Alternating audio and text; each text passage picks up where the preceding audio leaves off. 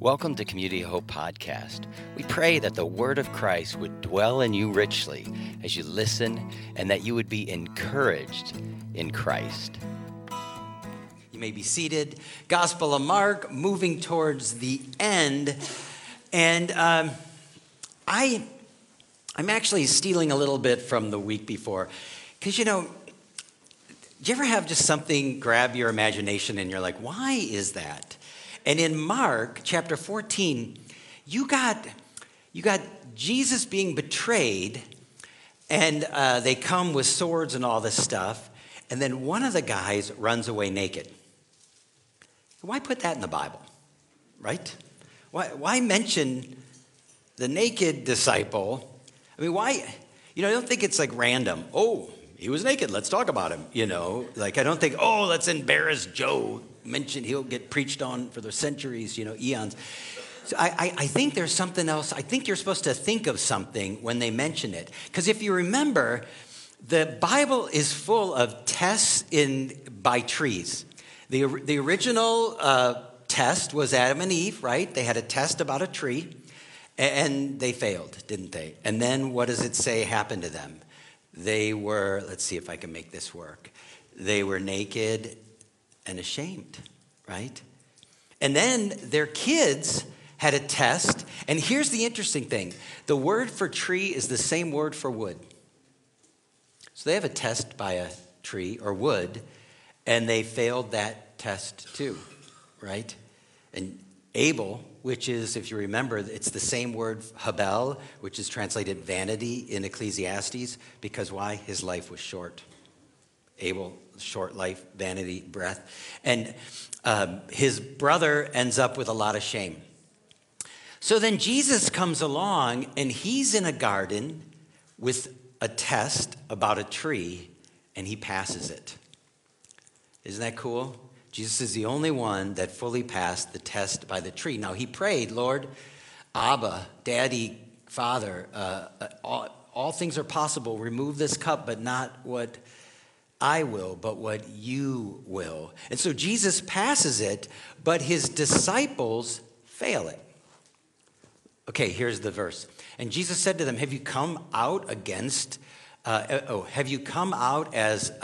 robber with swords and clubs to capture me? Day after day I was with you in the temple teaching. You didn't seize me then, but let the scripture be fulfilled. And they all left him and fled. And a young man followed him with nothing but linen cloth about his body. And they seized him, but they left the linen cloth and ran away naked. Underwear was not in vogue yet. And I think you're supposed to read this and go, yeah, Jesus passed the test, but everybody else failed. And I think that's what he's saying.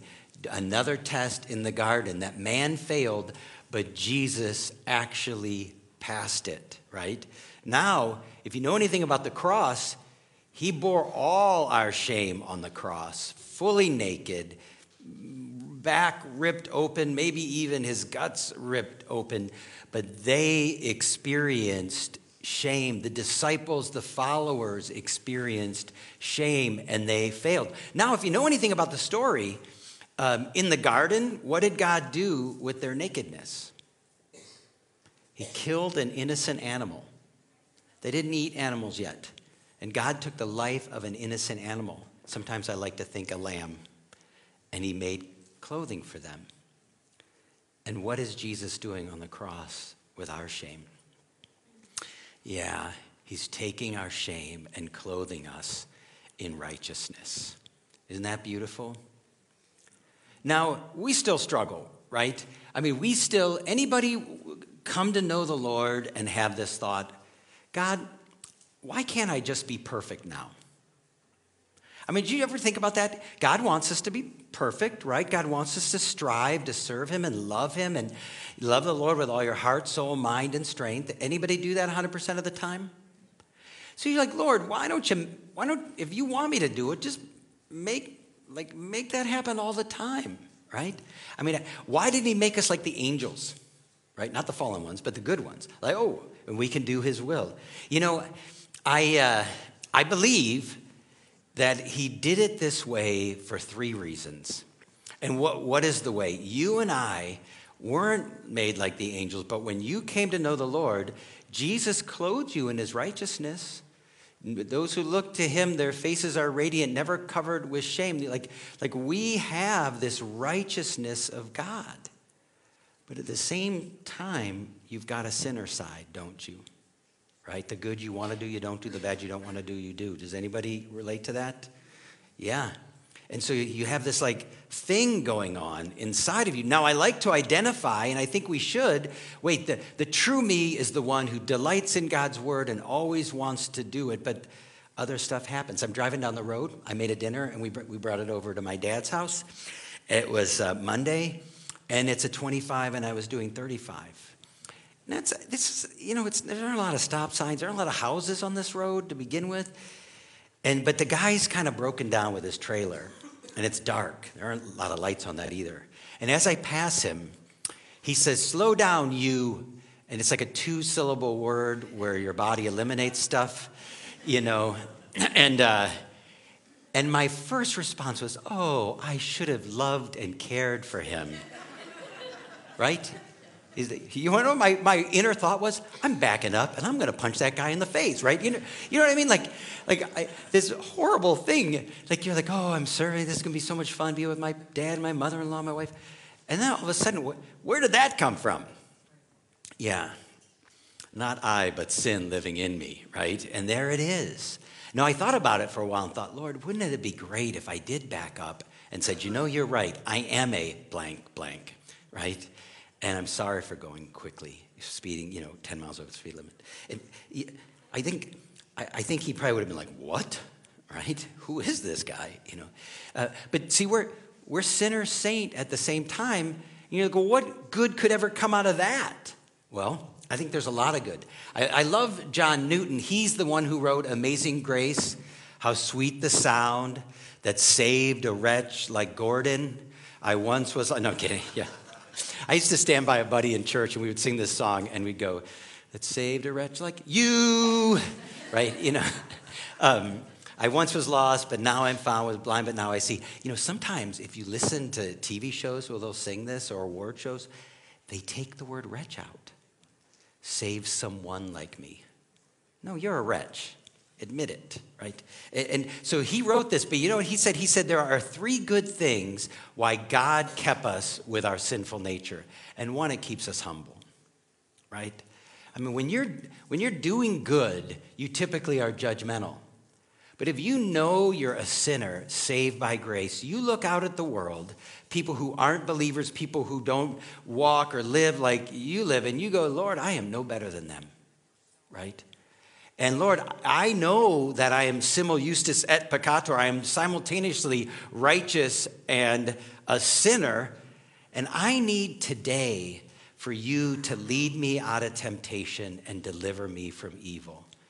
Do you pray that? I mean, I think the church should cry. I don't think it's prayed enough. Or if you pray it, do you think about it? Because if God said this is how you pray and it's not part of your prayer life, we need to have that shepherd lead and deliver, and it takes a humble heart to admit it. Today, Lord, there's bear traps in the woods, and I will put my feet in them. Lead me away from those, right? So one of the beauty of that is it keeps us humble, right? We're not like, "Oh, I'm smarter than you. I'm prettier than you. I'm better than you. Oh, you're not righteous. I'm right." No, it keeps us humble. I think the second thing, it keeps us relishing in the gospel. Right? There's so many things to delight in, right? But we can relish in the gospel. Here's a trustworthy saying worth full acceptance. Christ Jesus came into the world to save sinners, of whom I am the worst. Now, Paul wrote that, but I'm worse than him, right? Right? No, I'm a worse sinner than you. No, I'm a worse sinner than, right?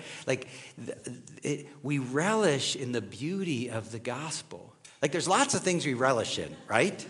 Thanksgiving's coming, and I relish in Thanksgiving, right? Some of you guys have 2 Thanksgivings, right? I remember in high school I was dating somebody, and you'd have to eat one Thanksgiving, and then you'd go over to your girlfriend's house and have to do it again. It's like, whoa. But, they didn't want to see you not eating much. So you just had to stuff it in. And I relished in it. I really did. But, do you ever think about people who have memories of Thanksgiving, but now maybe their family's gone or something's happened? How do they find joy in Thanksgiving? I think they have something to relish in, even if they don't have Thanksgiving like they'd like it to be, right? Because you and I, every day, can relish in the gospel, right? But God showed his great love for us by sending Christ to die while we were sinners. Like, we can relish in the gospel. So it keeps us humble, right? Our sinful side keeps us humble, right? It keeps us relishing in the gospel, right? Because if you know you're a sinner, you know you need a Savior every day. And lastly, it keeps us longing for home. Because someday it'll be perfect. There won't be wars in the Middle East, right? There won't be fighting. It was so funny. Years ago, a lot of people settled stuff with fighting. Like Abraham Lincoln was a good fighter. I was watching the Disney something or other, and I watched this show that used to be on like years and years ago on like the Mouseketeer Club or whatever. Do you know what I'm talking about? Who's the leader of the club that's made for you and me, right? And they had this thing called Spin and Marty. And some of you older people remember Spin and Marty. Well, guess what? These two boys got in a little bit of a thing. They put boxing mitts on them and let them duke it out. When was the last time you saw a TV show where like teenagers, you're a little bit of fight? Okay, here, we'll have a ring, we'll put mitts. Go ahead, fight, and who's ever stronger, you win, right? Like, they never do that today, right? Fighting and wars and dissension and all kinds of stuff, no more. And we're like, Lord, I long for that day where harmony reigns. Well, the scripture happens in Mark 15, and it begins like this. As soon as it was morning, the chief priests held a consultation with the elders and the scribes and the whole council. And they bound Jesus and led him away and delivered him over to Pilate, as if Jesus was going to like run away, right?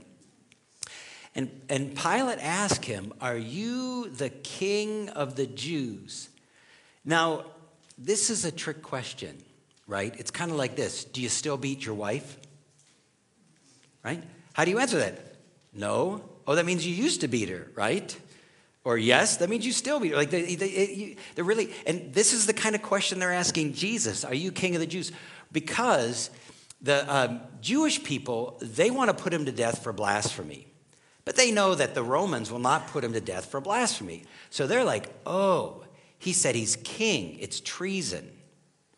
So if he says, yes, I'm king of the Jews, now he's guilty of treason, right?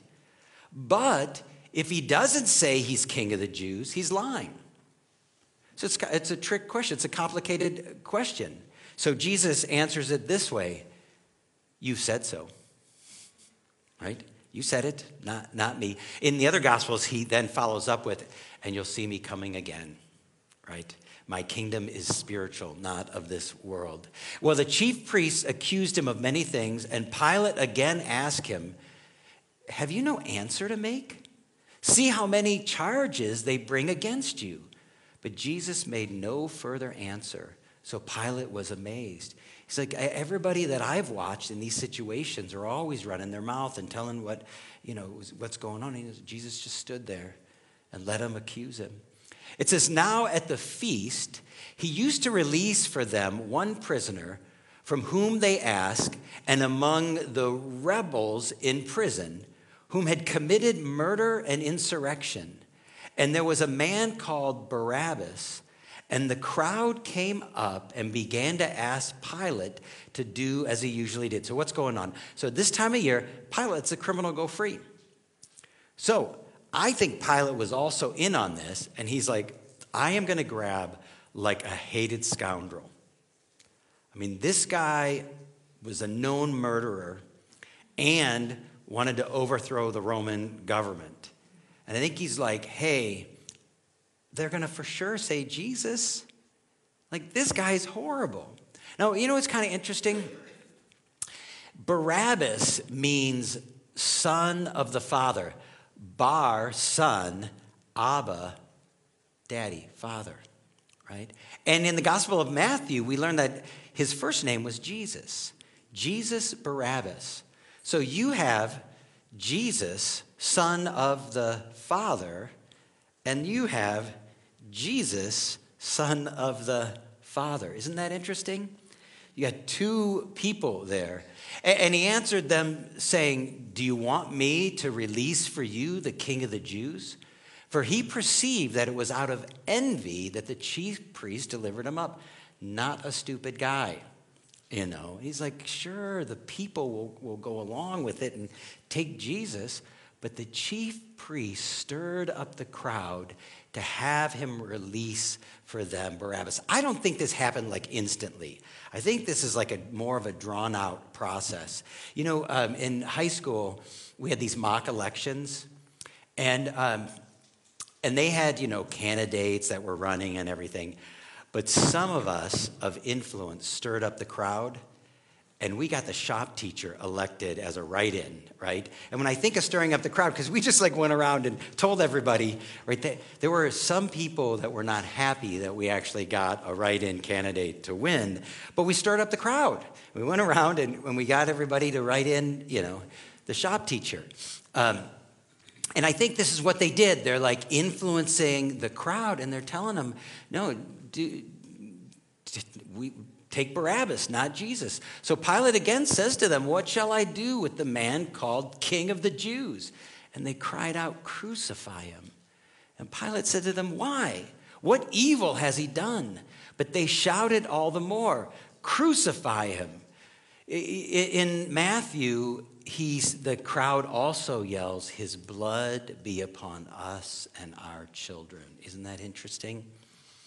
And so Pilate, wishing to satisfy the crowd, released Barabbas, son of the Father, and having scourged Jesus. You know, we read that, and it's so easy, but the Jews stopped at 39 lashes, but the Romans didn't. And they had like glass and just stuff in the ends of their whips. And historians would tell us that the skin was ripped off the people's back, and some people's bowels, because it would wrap around, were exposed with that kind of lashing. And it's no wonder Jesus had to have somebody help him carry the cross, right? And he delivered him to be crucified. So Jesus is son of the Father, and Barabbas is son of the Father. Now what you have here is like what this ritual pointed to all along. So once a year, the priests would get 2 goats, and one goat would be slaughtered, and the blood would be on us and our people. But the other goat was a scapegoat. 2 of the same. It's just so fascinating that the names are Jesus, son of the Father, and Barabbas, right? Son of the Father. So you have these 2 goats, similar, identical goats. One, it's like a draw, right? So they draw straws or whatever, and one gets sacrificed. And the other, the priest lays both hands upon the head of the live goat and confesses over it all the iniquities and transgressions of Israel, whatever their sins, putting them on the head of the goat. It's like the sins were transferred both to the sacrifice goat and to this goat. And then it said it was sent off to the wilderness through a designated man. So you had a guy leading the goat out, the scapegoat.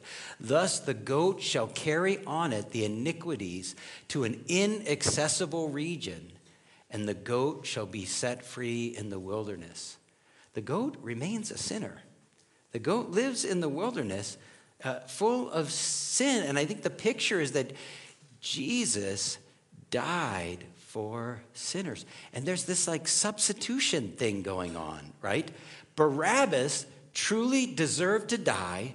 Jesus, innocent man, didn't deserve to die.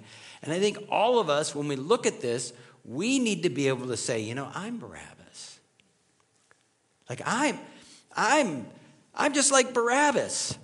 Simul justus et peccator, right? You know, Jesus justified me, but he died for me. While you were sinners, Christ died, right?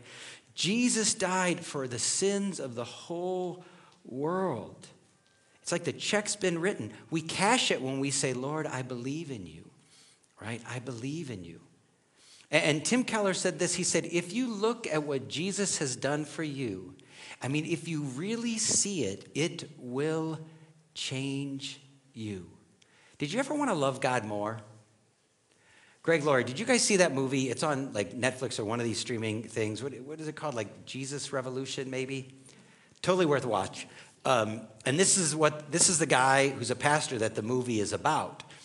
And he said this: loving God more than anyone or anything else is the very foundation of being a disciple. If you want to live your Christian life to its fullest, then love Jesus more than anyone or anything else. So how do you increase your love for Jesus? I mean, do you ever ask yourself that question? Like how do I love more? Jesus answered it. There was a woman, and she had lots of sins. And Jesus looks at the group and goes, therefore I tell you, her sins, which are many, are forgiven. For she loves much, but to whom little is forgiven, the same loves little.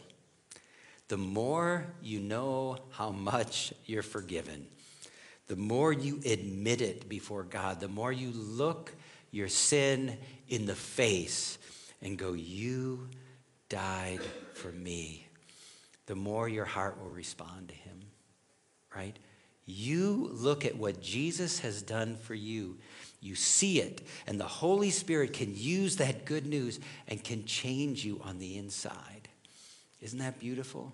He who's forgiven much loves much. You know, I was listening to this podcast, Heavyweight, and it's about this guy. This particular one is a personal story about a guy who was in landscaping, and he had an out-of-town job, he and his buddy or coworker, and they're sharing a hotel room, and his buddy knew the area, was from the area where they were, and he invited a bunch of friends over. So a bunch of guys came over doing guy things, probably with alcohol, but one guy brought a gun, you know, just for fun. And one of the guys was kind of playing with it, and he dropped the thing. I don't have guns, so you know, the thing that holds bullets, but he didn't clear the chamber. And the one guy, Nick, goes, "Don't point that." And the guy pulled and shot Nick, like in the stomach. You can see where he was shot. And they're like, they had to call 911, right? Like, don't, just tell him you did it. Tell him you did it to yourself. We don't want to get in trouble. So he did it. He admitted that he did it. And later on, he was so angry with himself for taking the full blame and not going, no, these guys did it. You know, they should be responsible. Jesus is not angry that he took the blame. He's like, no, I bore your place on purpose because I love you. Well, the scripture goes on and says that the 6th hour had come, and there was darkness over the whole land until the 9th hour. And at the 9th hour, Jesus cried with a loud voice, Eli, Eli, lama sabachthani. My God, why have you forsaken me? And some of the bystanders hearing it said, behold, he's calling Elijah. And someone ran and filled a sponge with sour wine and put it on a reed and gave it to him to drink, saying, wait, let's see if Elijah will come and take him down. Isn't this, though, how the movies go? You ever think of movies? Like at this hour, this would be when, like movies start in summer and everything's good, right? And then all of a sudden it gets bad, right? It's the movie arc, right? Bad. And then it starts getting good again. So sometimes they dip again and up. But this is where you would expect Jesus, if you were a movie maker, just to come off the cross. I'll show you, right? I'll call down the angels. But he doesn't do it. Let's see if Elijah will take him down. And Jesus utters a loud cry and breathes his last breath. And the curtain of the temple was torn in two, top to bottom. And when the centurion who stood facing him saw in this way, he breathed his last breath, he died. He said, truly, this man was the Son of God. What's the big deal about the veil? Why stick that in there? Oh, and the curtain was torn top to bottom. So when Herod's temple was rebuilt, it wasn't as good as the first temple, but he made it taller. It was a curtain that was 60 feet tall. And history tells us 4 inches thick. When they ransacked the temple in 70 AD, they took the curtain out. It's like, this is a great curtain, right? 4 inches thick, 60 feet tall, ripped. But why mention it? Right? Why mention the curtain? What's that all about? Well, I think the temple is a picture of Eden, right? Eden, paradise, heaven, right? Heaven, in a sense, is back to the Garden of Eden, back to paradise. And what happened when Adam and Eve sinned? They couldn't stay there, could they? They got kicked out. And it says, after God drove the man out, he placed on the east side of the Garden of Eden an angel, a cherubim, and a flaming sword flashing back and forth to guard the way to the tree of life.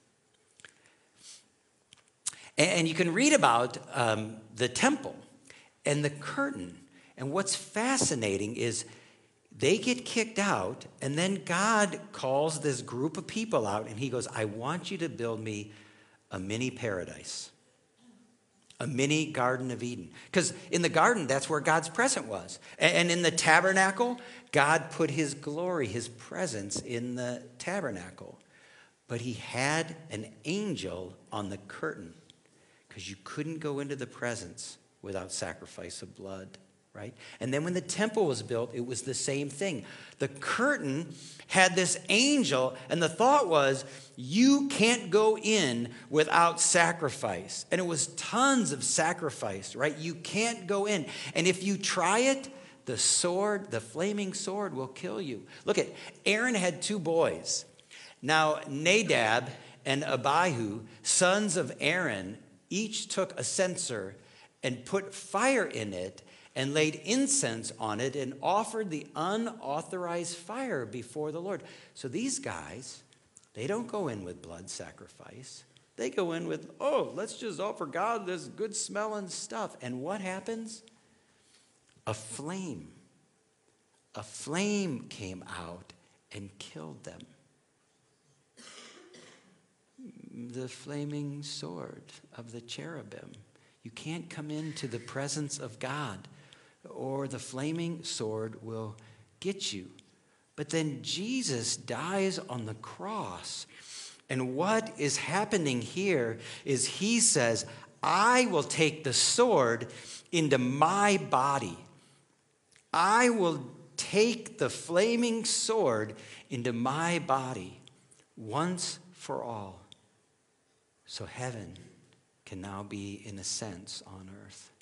So my presence can be with you. Isn't that beautiful? So no longer was God's presence just here. What did he say to his disciples? Wait for the Holy Spirit to come from on high. Yeah, he breathed on them, but then he said, wait. In a sense, God's saying it's no longer the temple. You are the temple. Like, you carry the presence of God. We worship, and many times it's like, oh, God, thank you for your presence now. They didn't have that back then. But Jesus, because of his blood, made a way for us. Look how Hebrews describes it. Therefore, brothers, and I'll say sisters too, we have confidence to enter the most holy place by the blood of Jesus, by the new and living way opened for us through the curtain that is his body. Since we have a great high priest over the house of God, let us draw near to God with a sincere heart and full assurance of faith. You want to know what the evil one will say to you? You can't draw near to God. You're not good enough. He doesn't say that. You're not good enough. It doesn't say anything about the confidence being placed in your own goodness, does it? Confidence because of the blood, because Jesus took the flaming sword.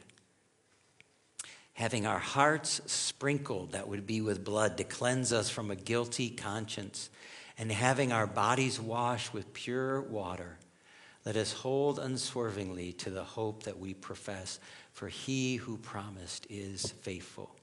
So the picture that came to my mind last night, God, like we're distracted or we're afraid to come in, and parents and grandparents, remember when you're trying to teach a child and they're like standing and they've taken a few steps, now you're putting them over there. Hopefully they don't hit their nose, right? And you're like, come on, and you're coaxing them. And I think sometimes that's how it is with us coming into the presence. We're like, but God, you don't know, or I don't, and he's like, no, just enter in by faith. Come on. You can have confidence, and I died so you can have confidence to enter the most holy of holies by the blood. Just come on. You can make it. And then the first convert is this hardened soldier who has probably seen a lot of people die. And he watched Jesus die, and there was something about how he died that was different. And he says, truly, this man was the Son of God. Will you pray with me? Lord, thank you for your word and your truth. And I just pray that we could walk with you this week, that we could have hearts of thanksgiving, no matter what our circumstances is, that you'd renew our minds according to your word, that you'd be our best thought day and night, and that gift would be given to your church and to Community of Hope. Jesus, in your name, amen. Thanks for listening. For more information about Community of Hope, go to www.cohchurch.com. God bless you today.